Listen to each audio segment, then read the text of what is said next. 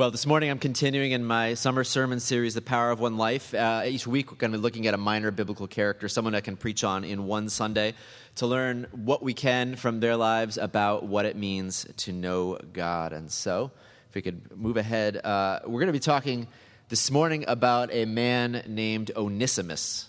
Onesimus is someone we first hear about at the end of Colossians, Paul's letter to the church in Colossae. So if we could read Colossians 4:7-9. Let me read it for you. This is near the end of Paul's letter to the church in Colossae. He says this, Tychicus will tell you all the news about me. He's a dear brother, a faithful minister and fellow servant in the Lord. I am sending him to you for the express purpose that you may know about our circumstances and that he may encourage your hearts. He is coming with Onesimus, our faithful and dear brother who is one of you, and they will tell you everything that is happening here. So when you first read this, going through Colossians, Onesimus doesn't sound like anyone of much import. Sounds like you've got a couple people here who are coming with a letter to read to the church at Colossae, and Onesimus is one of them. But there's more to the story, because as you continue to read at the end of Colossians, you see that Tychicus has brought from Paul 3 letters. One from the church at Laodicea, which we do not have with us, one to the church in Colossae, which is called Colossians, and then he's also brought a third letter, which we know as Philemon. It's a short letter to a man named Philemon regarding this person named Onesimus. So we're going to read this morning the letter to Philemon, which is 1 chapter long, 25 verses. And so if we could turn there, I'm going to read this for you. Paul, a prisoner of Christ Jesus, and Timothy, our brother, to Philemon, our dear friend and fellow worker, to Apphia, our sister, to Archippus, our fellow soldier, and to the church that meets in your home. Grace to you and peace from God our Father and the Lord Jesus Christ. I always thank my God as I remember you in my prayers, because I hear about your faith in the Lord Jesus and your love for all the saints. I pray that you may be active in sharing your faith, so that you will have a full understanding of every good thing we have in Christ. Your love has given me great joy and encouragement, because you, brother, have refreshed the hearts of the saints. Therefore, although in Christ I could be bold and order you to do what you ought to do, yet I appeal to you on the basis of love. I then, as Paul, an old man and now also a prisoner of Christ Jesus, I appeal to you for my son Onesimus, who became my son while I was in chains. Formerly he was useless to you, but now he has become useful both to you and to me. I am sending him, who is my very heart, back to you. I would have liked to keep him with me so that he could take your place in helping me while I am in chains for the gospel. But I did not want to do anything without your consent, so that any favor you do will be spontaneous and not forced. Perhaps the reason he was separated from you for a little while was that you might have him back for good, no longer as a slave, but better than a slave, as a dear brother. He is very dear to me, but even dearer to you, both as a man and as a brother in the Lord. So if you consider me a partner, welcome him as you would welcome me. If he has done you any wrong or owes you anything, charge it to me. I, Paul, am writing this with my own hand. I will pay it back, not to mention that you owe me your very self. I do wish, brother, that I may have some benefit from you in the Lord. Refresh my heart in Christ. Confident of your obedience, I write to you, knowing that you will do even more than I ask. And one thing more, prepare a guest room for me, because I hope to be restored to you in answer to your prayers. Epaphras, my fellow prisoner in Christ Jesus, sends you greetings. And so do Mark, Aristarchus, Demas, and Luke, my fellow workers. The grace of the Lord Jesus Christ be with your spirit. This is God's word. Let me pray before we continue. Father, we pray that you would open our ears to hear and open our hearts to understand this, what it means, how to apply this truth to our lives. We pray this in Jesus' name. Amen. So I'm going to ask and answer 3 questions as we go through this short letter. First of all, who is Onesimus? Secondly, what does Paul ask of Philemon in this letter? And then thirdly, what are the implications of this letter for us today? So who's Onesimus? What does Paul ask of Philemon regarding Onesimus in this letter? And then thirdly, what are the implications of this letter for us today? So let's begin with the first question. Who is Onesimus? We find out that he was Philemon's runaway slave. In verse 15, it says, perhaps the reason he was separated from you for a little while was that you might have him back for good, no longer as a slave, but better than a slave, as a dear brother. He's very dear to me, but even dearer to you, both as a man and as a brother in the Lord. So it seems that Onesimus was a slave of Philemon who has run away. And somewhere in the course of running away, he has found Paul and has found Christ, more importantly. And now he is serving alongside Paul. And somewhere along the way, it must have come out what his backstory was, which has led us up to this letter. Now, slavery was different in those days. It's very important to understand that in the Middle East, slavery was very different than it is today. In those days, just about everyone had slaves, and many people sold themselves into slavery in order to pay off their debt. It was not the same race-based chattel slavery we're used to when we think about 19th century slavery in America. And so slaves were paid. Slaves could buy their freedom. They were not usually slaves for life. And so that's why it didn't make sense for Paul to command the abolishment of slavery, because it was an institution that was not the way it is that we think of it today. But slaves were still at the bottom of the social ladder, and a runaway slave could expect to be killed if he were caught. So here is Onesimus, sent back by Paul, standing before the people of Colossae, including his master, Philemon, the one that he has run away from. Would have been astounding to have this happen. Secondly, so the first thing was this. The first is that we learned that Onesimus was Philemon's runaway slave. The second thing that we learn about Onesimus is that he likely stole from Philemon as he was leaving. Because if we read verse 17, it says, "If you consider me a partner, welcome him as you would welcome me. If he has done you any wrong or owes you anything, charge it to me." So Paul assumes that probably Onesimus owes something to Philemon, and Paul says, whatever he owes you, charge it to me. So Onesimus most likely was a runaway slave who probably has stolen from his master Philemon on the way out. And then thirdly, we learn that he became a believer in Jesus, and he's been a useful encouragement to Paul. He's become a believer in Jesus, and he's been a useful encouragement to Paul. So again, verse 15 to 16, perhaps the reason that he was separated from you for a little while was that you might have him back for good, no longer as a slave, but better than a slave, as a dear brother. He's very dear to me, but even dearer to you, both as a man and as a brother in the Lord.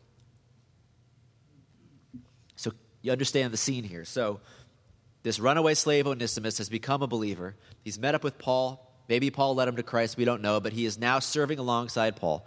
And somewhere along the way, Paul learns the backstory of this man, Onesimus. And he finds out that he's a runaway slave. And Paul encourages him to go back to Colossae, to go back to his master, to submit himself along with this letter. So what does Paul ask of Philemon? That's what he instructs Onesimus to do. But as far as Philemon, he asks Philemon not to kill him, but to welcome him back as a brother in the Lord. Again, verses 15 to 17. He says, he's very dear to me. If you consider me a partner, welcome him as you would welcome me. And if he's done you any wrong or owes you anything, charge it to me. Very clearly, Paul is saying, I don't want you to kill him as a runaway slave. I want you to welcome him back as a brother, because he's a believer now. Secondly, he tells him to charge anything that is owed to his account. If you consider me as a partner, welcome him as you would welcome me. If he has done you any wrong or owes you anything, charge it to me. Paul does not want money to be a hindrance between Philemon and Onesimus. And so if there's anything that is owed, he says, charge it to my account. And then thirdly, he asks Philemon to consider giving Onesimus his freedom so that he can work alongside Paul for the gospel. Not just welcome him back, but consider giving him his freedom. Philemon 1:11-14 says, formerly he was useless to you, but now he has become useful both to you and to me. That word useful there is a play on the word Philemon, which means useful or profitable in the Greek. And so he's playing on the name there. Does he become useful both to you and to me? I'm sending him, who is my very heart, back to you.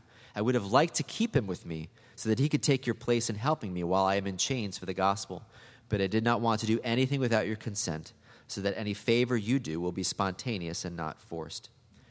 Clearly, when you read between the lines of this passage, he is asking Philemon to give Onesimus his freedom.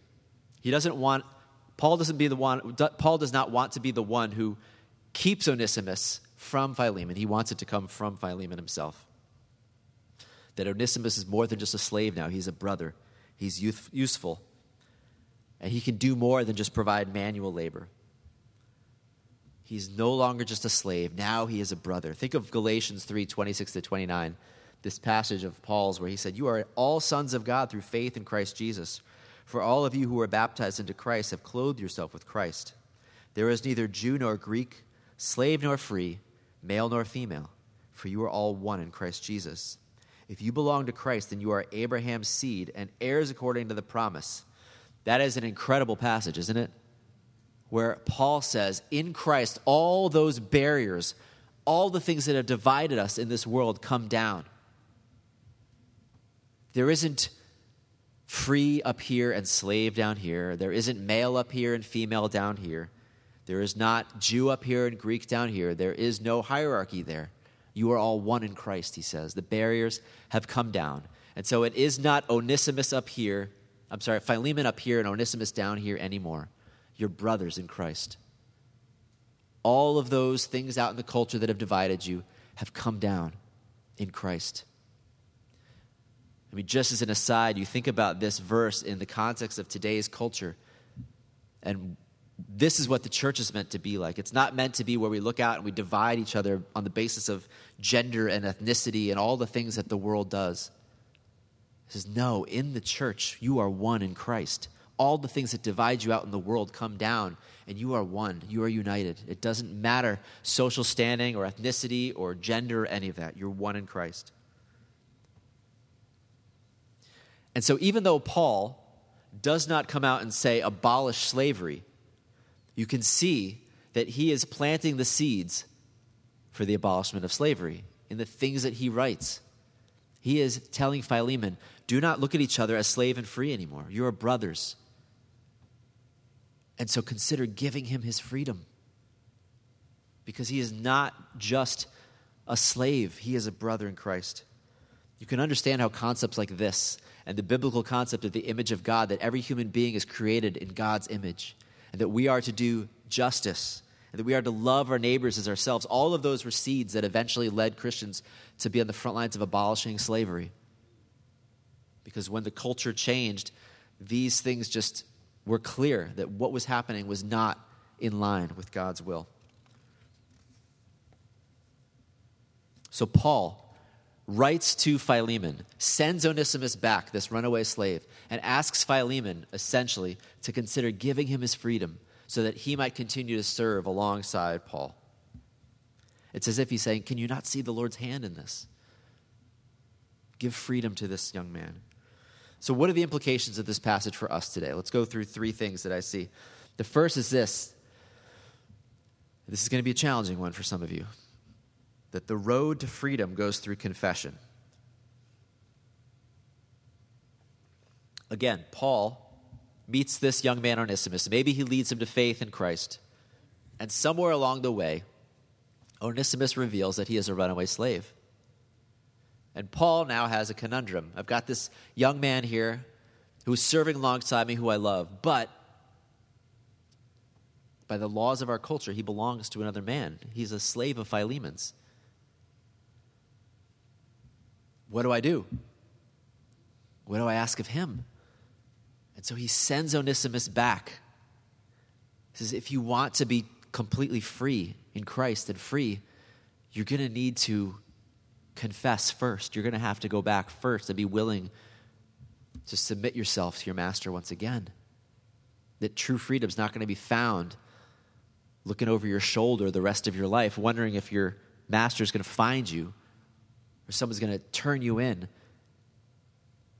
You're going to have to find freedom by walking through confession first. And I think the same truth applies to us today. That true freedom, whether it's in Christ or in relationship to others, true freedom is found in walking the road through confession. The road to life means being willing to die first. Think of Psalm 32, verses 3 through 6. David writes this, when I kept silent, my bones wasted away. He's saying when I wasn't confessing, when I kept silent, my bones wasted away through my groaning all day long. For day and night your hand was heavy upon me. My strength was sapped as in the heat of summer. And then I acknowledged my sin to you, and I did not cover up my iniquity. I said, I will confess my transgressions to the Lord, and you forgave the guilt of my sin. Therefore, let everyone who is godly pray to you while you may be found. Surely when the mighty waters rise, they will not reach him. It's a great picture, he says. Those of you who've been feeling your strength sapped as in the heat of summer the past few days. He says, that's what it was like when I did not confess. Just felt this weight, this pressure upon me, and then I finally turned and confessed to the Lord, and he forgave my guilt and brought me into a place of freedom and lightness. And the promise in 1 John 1:8-9 is this, that if we claim to be without sin, we deceive ourselves, and the truth is not in us. But if we confess our sins, he is faithful and just, and will forgive us our sins and purify us from all unrighteousness. This is why when you think of 12-step groups, if you've ever been in one or you're familiar with them, the path to freedom has to go through confession, right? It has to go through taking a fearless moral inventory, allowing God to search you. Who have I offended? Where do I need to ask for forgiveness? What do I need to confess and own up to and admit and be honest about? Because I'm not going to find freedom without going through that step. And this is a hard message. It was hard for Onesimus, I am sure. Like, Paul, can't I just continue to serve? Doesn't God forgive? Can't I just stay with you? And Paul says, no, you've offended a brother. You need to go and you need to confess. And I will write this letter and send it with you, encouraging Philemon to show you grace and to grant you your freedom. But you need to go and you need to confess if you're going to experience true freedom. The road to freedom goes through confession. And if you want freedom, this is a hard truth, a hard message for some of you this morning. But there may be a need for confession. There may be a need for honesty, for coming clean, for making amends, for asking forgiveness. So that's the first thing. The road to freedom goes through confession. Take that to heart this morning. And the second is this: the Christian is to meet confession with grace. See, here's the other side of the coin. That the road to freedom goes through confession, and that the Christian is to meet confession with grace. So Paul exhorts Onesimus to go back to Philemon and to confess and to submit himself again to his master. And at the same time, he also exhorts Philemon to meet Onesimus' confession with grace, to go beyond what is expected, to give him freedom, to welcome him as a brother, to set him free from slavery. You see what Paul's doing here? Again, he could have just kept Onesimus with him, said, you're right, God forgives, you just stay here with me, I'll make sure you're protected. But instead, he wants true freedom and true brotherhood. And I'm sure when I brought up a minute ago the idea of confessing, the idea of coming clean, the main thing I think probably that keeps us from doing that is that we're not sure we're going to be met with grace, right? If there's something that we feel like I probably should confess this to a spouse, confess this to a brother or a sister, the main thing that holds us back tends to be that we're not sure we're going to be met with grace. We think we're going to be met with judgment and condemnation and rejection, and so why would we come clean if that's what we're going to be met with? And that's why this part 2 is so important, that the Christian is to meet confession with grace. Think of Luke 17, 3-4. Jesus said, if your brother sins, rebuke him, and if he repents, forgive him. If he sins against you 7 times in a day and 7 times comes to you and says, I repent, forgive him. 7 times in a day? This is Jesus saying that the Christian is to meet confession with grace, even if it's 7 times in a day. Even if it's multiple times that someone confesses, the Christian is to meet confession with grace. The third thing is this, and I'm going to continue to build on these first 2 points with this: that the gospel of grace has transformative power. Why? Why meet confession with grace and not with punishment and condemnation and rejection? There is something transformative about grace. There is something that completely transforms hearts and communities when you meet confessed sin with grace and not with judgment. Think about what a family is like that meets confession with grace. Think about what a community or a church would be like that meets honesty and confession with grace and not judgment and condemnation and rejection. When you read this story of Onesimus, there's parallels you could hear maybe of the gospel all over the place. You think of Jesus' parable of the prodigal son. He tells this story about how there was a father who had two sons, and the younger son said, "Father, you're as good as dead to me. Give me my share of the inheritance." And he goes off and he takes his inheritance and he squanders it on wild living until finally he ends up penniless and broke, feeding pigs, wishing that he could eat the food the pigs were eating. And he comes to his senses and he says, "What am I doing here? I could be a servant in my father's house. They're fed better than I am here." And he goes back home and he prepares a speech.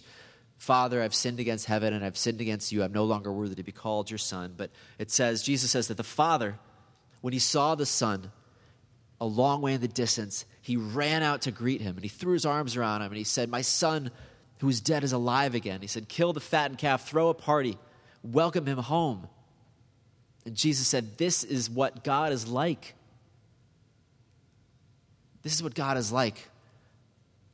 When a sinner repents, confesses, comes back, that God runs out to greet, to celebrate. And Philemon here is asking Onesimus, don't welcome him back as the world does. Don't kill him. Don't punish him. Don't even take him back as a slave. Be like that, the father, welcoming him back as a brother, celebrating that he is no longer a slave, but he is your brother, with extravagant grace.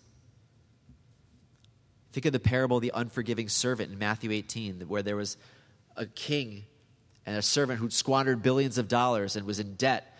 And he said, "Be patient with me, I'll pay it back." And the king had mercy on him, forgave him his debt, and let him go. And then that servant found a fellow servant who owed him $100. And he said, even though that other servant said, "Be patient with me, I'll pay it back," he said, "No." And he threw that fellow servant in prison. And Jesus said when the king finds out about that, he's going to say, "I had mercy on you. I forgave you $1 billion. How can you then turn and not forgive your brother $100?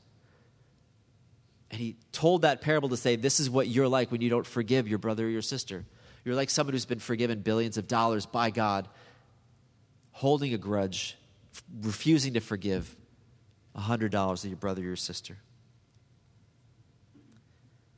And here he's saying to Onesimus, whatever he stole from you, I want you to forgive it. Not just forgive it, just credit it to my account.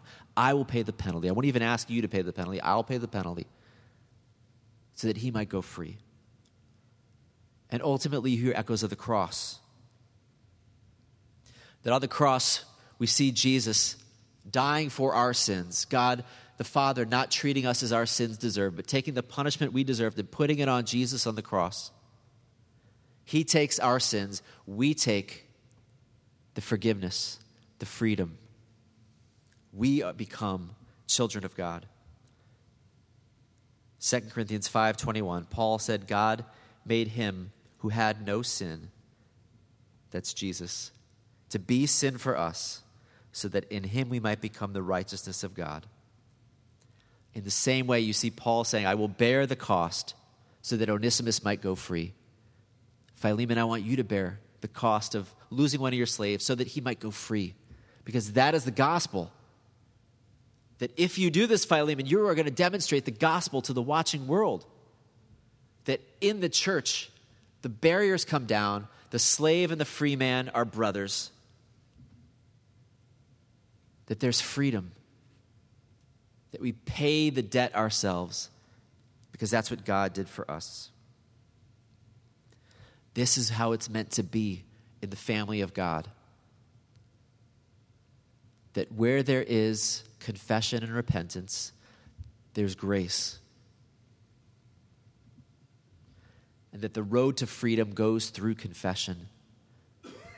that there's a false peace you can have with people where you don't come honestly, but there's a true freedom that comes from living honestly with each other, where you confess and where you receive grace. And both of them are challenging. It's challenging to come honestly to confess when you're not sure how you'll be received. And it's challenging to show grace to someone who has offended you. But again, the story of Philemon points us to the cross. It points us to God's love for us, that he bears the punishment we deserve so that we might go free, so that we might be loved. And he asks us to do the same. Before I close, let me just ask a question. Why do you think this letter was included in the Bible? It seems odd. Most of the letters are letters written to a group of people. They're longer. They have more to say. This is a very short letter written to a specific individual about a runaway slave. The story as it's come down through church tradition is this, that Paul's letters were collected in the beginning of the 2nd century by the bishop of Ephesus, who put them together. And they came then to become part of Scripture. And during that time, there was a man named Ignatius, who was the bishop of Antioch in Syria. He was on his way to Rome to be executed around 110 AD. And on his way to Rome, the bishop of Antioch was visited by this bishop of Ephesus, the one who had collected the letters. And this letter we have in its entirety, this letter that Ignatius wrote to the Ephesians. He wrote this letter to the Ephesians, Ignatius, about their bishop. And in the letter, he commends the Ephesians their bishop, a man named Onesimus, the bishop of Ephesus. And Ignatius writes, "In God's name, therefore, I received your large congregation in the person of Onesimus, your bishop in this world, a man whose love is beyond words."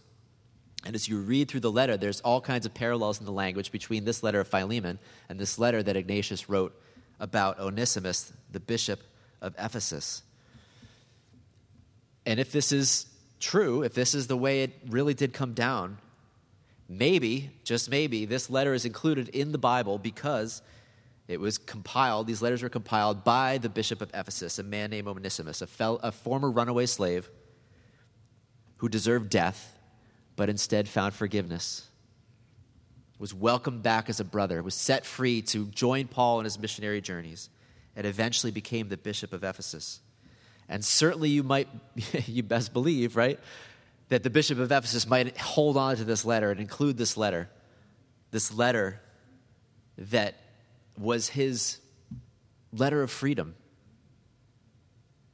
a portrait of the grace of God and the forgiveness of God's people, the testimony of what can happen when a community shows grace to those who deserve death.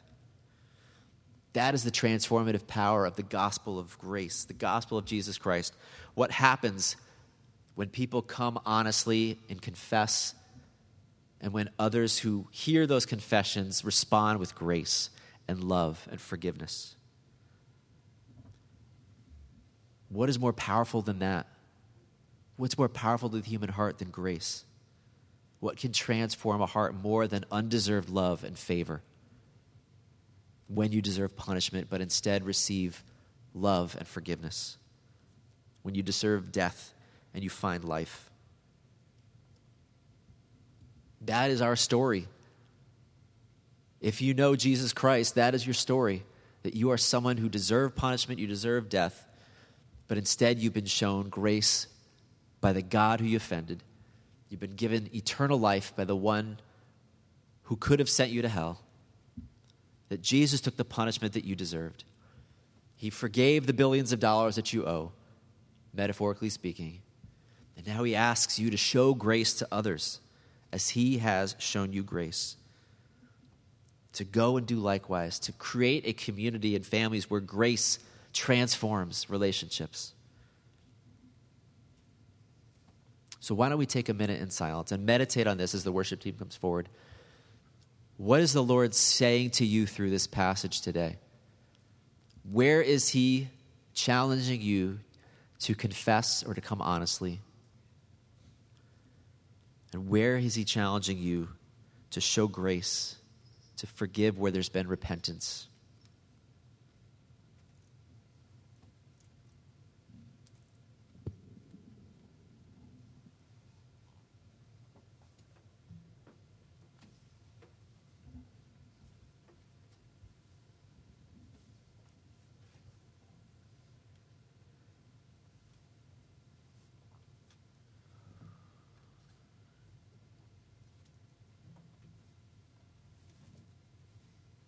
Father, I pray for courage for those who are sitting out here today.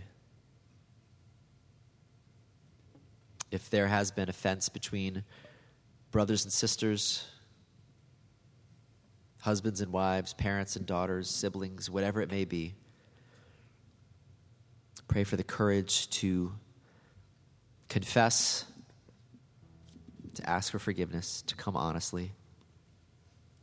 And for those who receive confession and repentance, I pray for the grace and the courage to forgive, to show grace. I know this takes a lot of wisdom, and so we ask for wisdom, Lord, to be able to discern what your will is, how to best love, how to best show grace, how to best reflect you in the way that we treat each other. We pray that our communities and our families may be places that showcase the gospel of grace and how we treat each other, that you might be glorified. We pray this in Jesus' name. Amen.